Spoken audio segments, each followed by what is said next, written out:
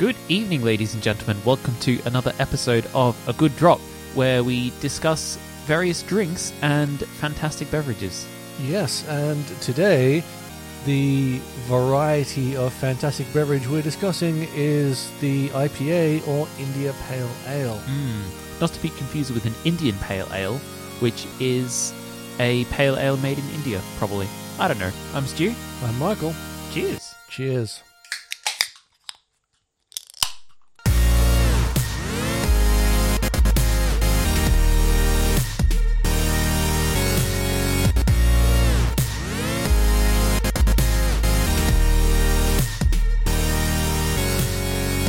Alright, so today let's get right into what we're drinking because it tastes really, really nice. We're drinking the Pirate Life IPA. It's a whopping 6.8%. So a very hearty beer. Couldn't down too many of these in one go. And it has an IBU of 60, and we will tell you later what that number means. It's fairly bitter, is what we're trying to say. Yes, the short version is that tells you how bitter a drink is. And it's a, like, just going off the look, it's got a very white head, like no off colors in the froth at all, in the foam, and it's like a orangey golden color. Yeah, and it holds the head remarkably well, doesn't effervesce excessively. But still quite fizzy. Yeah. Yeah, very nice, very, very nice. It's got the actually, we should taste this. Cheers. Even though we just said cheers. So it's there's definitely some fizz there, but the bubbles don't wrap your tongue like a lager would. More of a tingling than a bubble filled mouthful. And definitely a very different mouthfeel. Now, according to Pirate Life themselves, the Pirate Life IPA is the fourth beer that they added to their core range, and it has a gentle orange hue and a round, full-bodied malt character, care of the pale Munich and crystal malts that they've used in it. They say that it is bright and fruity. It's really fruity. It is very fruity. I mean, it has hints of passion fruit on the nose and on the palate as well. Like quite a strong, I would say more than a hint. It's quite strong, but not like a sour, fruity flavored strength. Like you drink it and you're like, oh yeah, that's passion fruit. Yeah, it's not like a passion fruit beer, but it's up there. Yeah. It's subtle. Just not so subtle that someone says, it's got flavors of passion fruit, and you say, does it though? This is like, and this one's, when you say it's got flavors of passion fruit, it's like, yep, there it is. Yep, they're there. Yeah. It's bitter, but not excessively bitter like some of the IPAs we will mention later. So it's a delicious drink. I'd give it 4.5 bottle caps, really. It's quite nice. I mean, it's been a while since we did a bottle cap rating, but yeah, I think, no, it is worthy of a 4.5. I mean, we, in our research on this particular drink, discovered that some places have given it 3.5 bottle caps. And I think possibly because it's too bitter, because they just can't handle the bitterness. Or maybe they don't like the Australian-style craft beers. Yeah, tend to potentially. They tend to be more floral and fruity. That's true. And yeah, we don't know who those 1,100 people were who reviewed it on that particular website.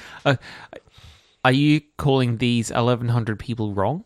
Or half of the 1,100 people wrong that voted at less than 3.5? No, or less than 4? Excuse me. Anyway, let's get on to some IPA history because, as I said in the intro, it's a little crazy. Yeah, it's a wild web of things beginning as something and becoming something else and then accidentally turning into different things entirely. Yeah. So it all started in England of all places, where they've been making beer for a long time, making what they were calling a pale ale, or a recently discovered pale ale, using the brand new technology of coke-driven fires. Yeah, and at that time, the term pale ale referred to any ale at all that was more pale than the deep amber colour most of the other ones at that time had. And, it was a consequence of the paler roasting methods. And so, British colonialism is in full swing at this point, in the 1850s, I think it was. I forgot to check the number. I should have probably done that. Was it 1850? So it was... Oh, earlier than that. In fact, the first record of the name IPA being used as a descriptor for a hoppy beer appeared in the Sydney Gazette and New South Wales Advertiser in Australia in 1829. Ah, there you go. So, in the early 19th century, British colonialism is in full swing, and the troops stationed in India had a desire to drink beer like they had back home. Yes, they had built up a mighty thirst, working hard to keep India British, and they wanted British beer. They sure did. So they, of course, put in requests for some pale ale from good old-fashioned Britain, and the brewers said, yeah, I don't know. Yeah, they said, well, 6 months on a ship, how's it going to go? We don't think it's going to turn out so well, but we'll add some stuff to it. Yeah, one enterprising brewer called George Hodgson's Bow Brewery in the Middlesex, Essex, on the Middlesex-Essex border. He guessed that if you add a shitload more hops and make it nearly double the percentage, it would survive the journey a whole lot better. So he made a few batches and whacked it on a ship, and away it went. 6 months later, it arrived at India. Yeah, and not only had it survived the journey without becoming flat or sour, a lot of people actually preferred the new hoppier flavour. Yeah. And so IPA was born. Yeah, it was initially called October beer, and it, surprisingly enough, benefited from the extra aging the 6 month journey had to endure. Yeah, and obviously people kept drinking them, got used to the hops. They slowly made their way over to the Americas, and in the late 1970s, early 1980s, thanks to America's craft beer boom, it started to become popular over there, and then Sierra Nevada began experimenting with a pale ale style, and eventually Americans began creating their own versions of IPA that used the American hops. American hops are more citrusy and bitter than the British counterparts, and so it ended up being a completely different drink. Yeah, and so what it came down to is that now an IPA is technically a more assertively hopped and stronger version of a pale ale, but what that actually means differs depending on which brewery is making the drink. Yeah. Because while pale ales tend to be a milder version of that brewer's IPA, the lines blur between brewers where some of them will make a standard ale that is just as hoppy as the IPA of another brewer. And it just depends on their definition of the term. Though generally, the difference is pretty clear when it comes to the alcohol content. That's true. But the most fascinating part about the India Pale Ale history is that for about 50 years, it vanished. Between Prohibition and the 1970s, people kind of forgot about it. The India Pale Ales gradually got lighter and more refreshing over the years as tastes changed and the climate, like people got used to the climate in India and preferred more lighter beers. More lighter. They ended up preferring lighter beers, less, I suppose, alcohol, and from that came the modern pale ale. Yeah, so it's almost like ale led to IPA led to ale. Yeah. Well, pale ale led to IPA to ale to IPA. Again. Yeah, again. Oh, what a tangled web we weave when first we practice to weave webs. I mean, that's madness. Yeah. So what we're drinking is I guess it's the what's the word? Not the revamp, the remake? Yeah.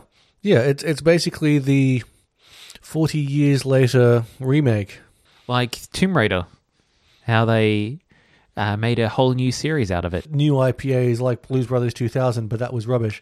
So what about this is not rubbish. What about Batman? Like Tim Burton's Batman to the Dark Knight trilogy. To the Dark Knight trilogy. Yeah, I think we could call the Dark Knight trilogy modern IPA and Tim Burton's Batman, which was still good at the time. Well, it's still good. It still stands up well. But it's not, it doesn't have the cinematography and the modern acting that we all are used to now. Yeah, it's like not... It was fantastic at the time. People loved it, but it looks dated and like the old-fashioned IPA probably would taste dated as well. It wouldn't have the same explosion of flavors in your mouth. Yeah, it undoubtedly would lack the complexity that we've come to expect from a modern-day craft beer of any variety. Because you can, like today, you can measure things down to the microgram. Yeah, exactly. I mean, that's why when you look up a lot of IPAs online, you can find the IBU, because people care about that these days when they're selecting a drink. And I suppose that's a good it's a good segue to tell people what the IBU actually stands for and what it is. The International Bitterness Units. It means exactly what it sounds like. A bunch of brewers got together and decided, or they worked out that we need to clarify some of the flavors and colors. Like how do we measure how bitter or what color something is? Because we can say, this is a orangey gold color, and someone's orangey gold color can be different to someone else's orangey gold color. Yeah, and when it comes to things that can be quantified, especially on something like how hoppy the flavor of something is. Because if something is too hoppy for one person, but the perfect hoppiness for another person, it can put the first person off. But if you can quantify how hoppy something is and tack it on there as a number that someone can look at and read and go, yeah, I like hops around the 80, 90 mark. Which is bitter as fuck. Yeah.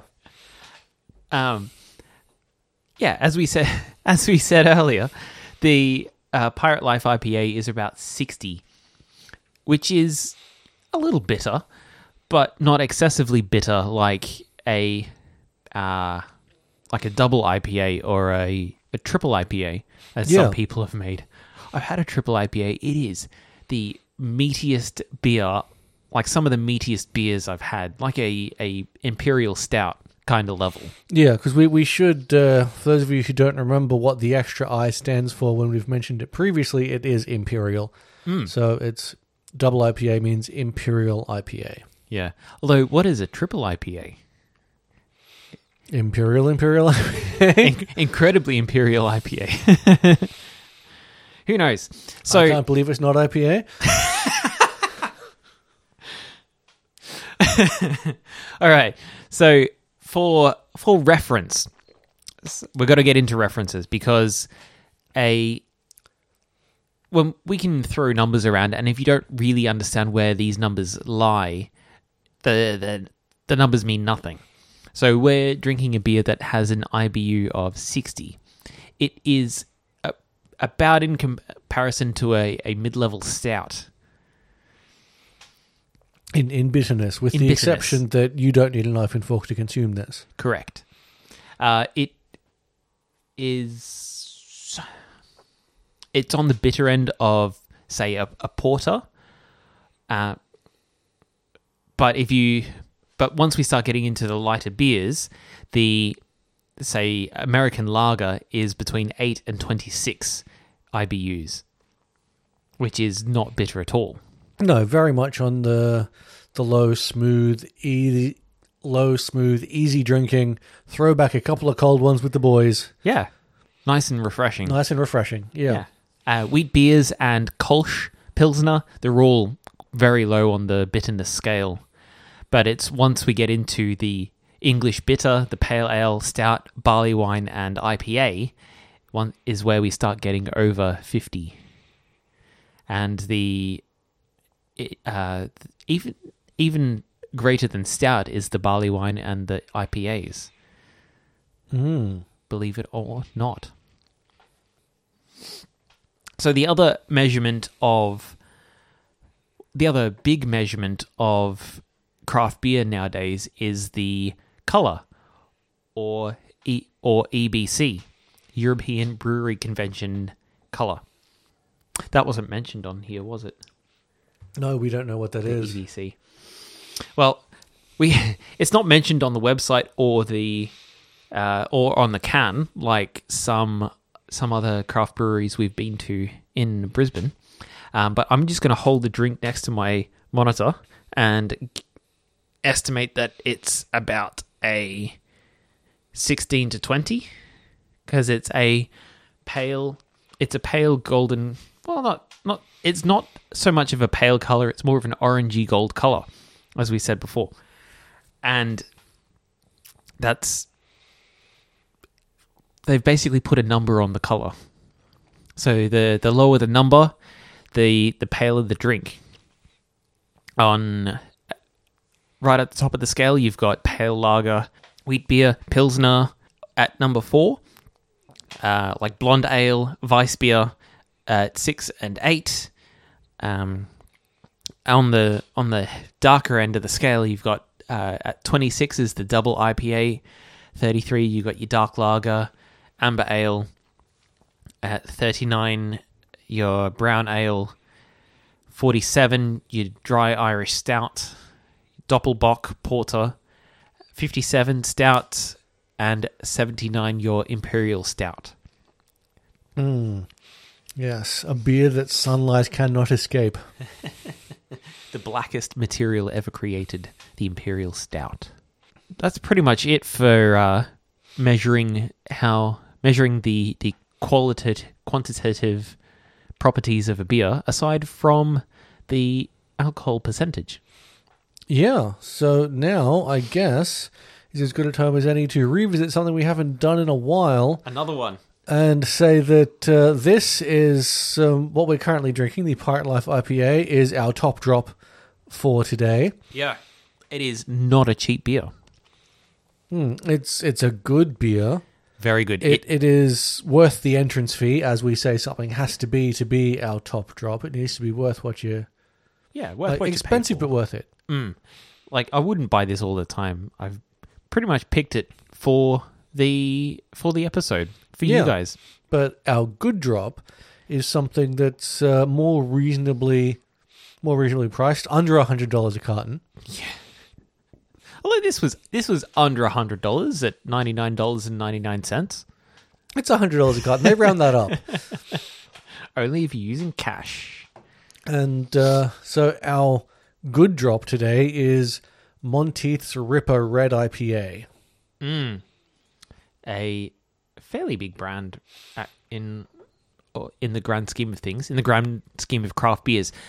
We struggled to find a mass-produced IPA because it seems to be in the realm of craft breweries. Yeah, but Monteith's comes pretty close because they sit right on the edge. Like, they are teetering on the verge of becoming James Squires. And James Squire did release a IPA. They released a couple of different IPAs, but they are no longer available, as far as I know. Yeah, so it's almost like if you're a craft brewery and then you topple over that edge where you're producing too much to be considered a craft brewery anymore, all the craft brewers come knocking on your warehouse door and go, "Oi, stop making IPAs."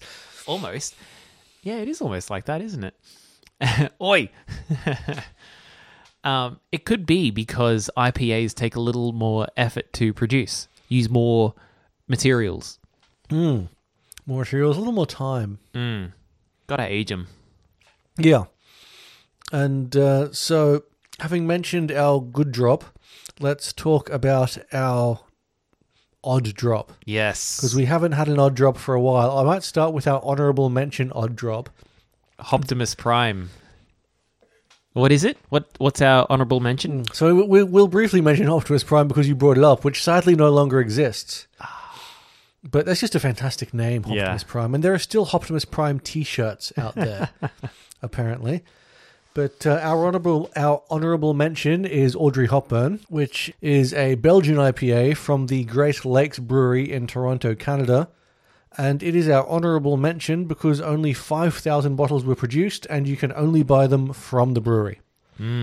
So if you are in Toronto, I believe the locals pronounce it. Or you're near enough to go there, Yeah. then you might get lucky. Maybe there's still some left. I hope there's still some left because I want you all to experience fantastic beer. And if you can get your hands on a bottle or you manage to taste it, let us know. Send us an email.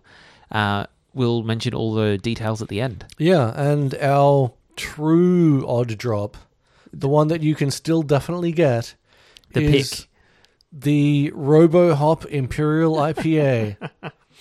And this is a heck of a thing. It is 8.5% and has an IBU of 100. That is the meatiest beer I've seen in a long time. And yeah, it is. It's an Imperial IPA, so yes, you'd expect to see numbers like that. Yeah, and of course it is also Great Lakes Brewery, but they have a fantastic little tasting notes description for RoboHop, which says that RoboHop Imperial IPA is not a beer to trifle with.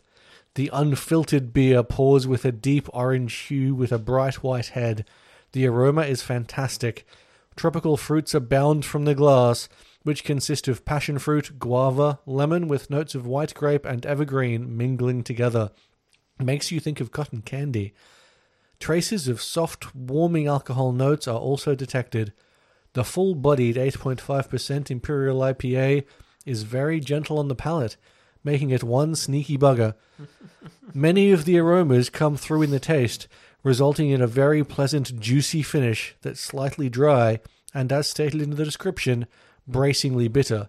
An easy drinking Imperial IPA. At an IBU of 100, I'm skeptical. Yeah, I'm not sure about the easy drinking portion of that, but yeah, I mean they had me until they got to easy drinking when the IBU is 100. Yeah, I would really love to taste this. Yeah, as would I. Yeah, I hope it's still available. Everything we've seen so far says it is. Says that it is, yeah. I mean, thinking definitely in Canada. Not sure about anywhere else, but if you are in the Americas, be it Canada or America or really anywhere on that continent, and you're able to get a hold of it, we'd love to hear what you think of it. Yeah, send us an email. But so, when was the first time you had a IPA? Oh, the first IPA that I recall having, the first IPA that really stuck with me was a Brooklyn Brewing Co. East IPA. Right. That I had at a cigar and craft beer night at a cigar bar. Huh. I hadn't considered a cigar pairing with a... I've heard of cigar and whiskey nights, but I hadn't heard of craft beer and cigar night. Yeah, I mean, it stands to reason when you think that you pair food with drinks because the food puts a taste in your mouth, right? And then the drink adds to or changes that flavor. And the same thing happens with a cigar. The smoke puts a certain flavor in your mouth, and then the drink changes it. And, vice versa. There you go. The first time I had an IPA was a hipster bar in Milton, just not far down the road from where I live now. And I hated it. It was so bitter. It must have been a double IPA, because it was so bitter I couldn't stand it. I didn't even finish the glass. Oh, wow. So you definitely weren't used to such things at the time. No. Like, the most bitter drink I'd had at that point was Guinness, which is not even that bitter. No, not at all. And that's one of the reasons why I think it's the best-selling stout in the world. Because it's not that bitter. It's not that bitter. Not that bitter. It's closer to draft than stout. Yeah, at this point. I mean, it's dark and meaty, but the flavor is smooth. Yeah. But so I was a little bit cautious about having IPAs since then, and this was 5-6 years ago. But since then, the variety of IPAs has increased so much that I don't have to drink the bitter IPAs. I can have the milder IPAs and work, or I could have the milder IPAs and work my way up, which is what I've done. Yeah, because as with all things, hoppier, more bitter beers tend to be an acquired taste. Yeah, well, beer is an acquired taste. No one has their first beer and says, yes, that's great. No one. They're all lying through their teeth. Admittedly, guarantee it. Yeah, we still know people who just don't drink beer. Yeah. Because it's too bitter. Yeah. Or they don't like the yeasty flavors or the beer taste. Yeah. Which is fine, Yeah, each to their own. I'm not dissing anyone who doesn't drink beer, because there's so many more other things to drink. So many more options. And most drinks are acquired tastes anyway. Yeah, coffee. Yeah, coffee, tea. Yeah, cordial. Although cordial's pretty much an instant hit because of the sheer amount of sugar. Yeah, because it's sweet and kids love sweet things. Yeah. All right, so thanks for listening, guys. If you liked what you heard, please like and subscribe to us. Smash that subscribe button. You can find us wherever you get your podcasts from. We're on Podbean, Spotify, Google Play Podcasts, you name it. You can find us as A Good Drop, all about alcohol. And of course, we are on the socials: Facebook, Instagram.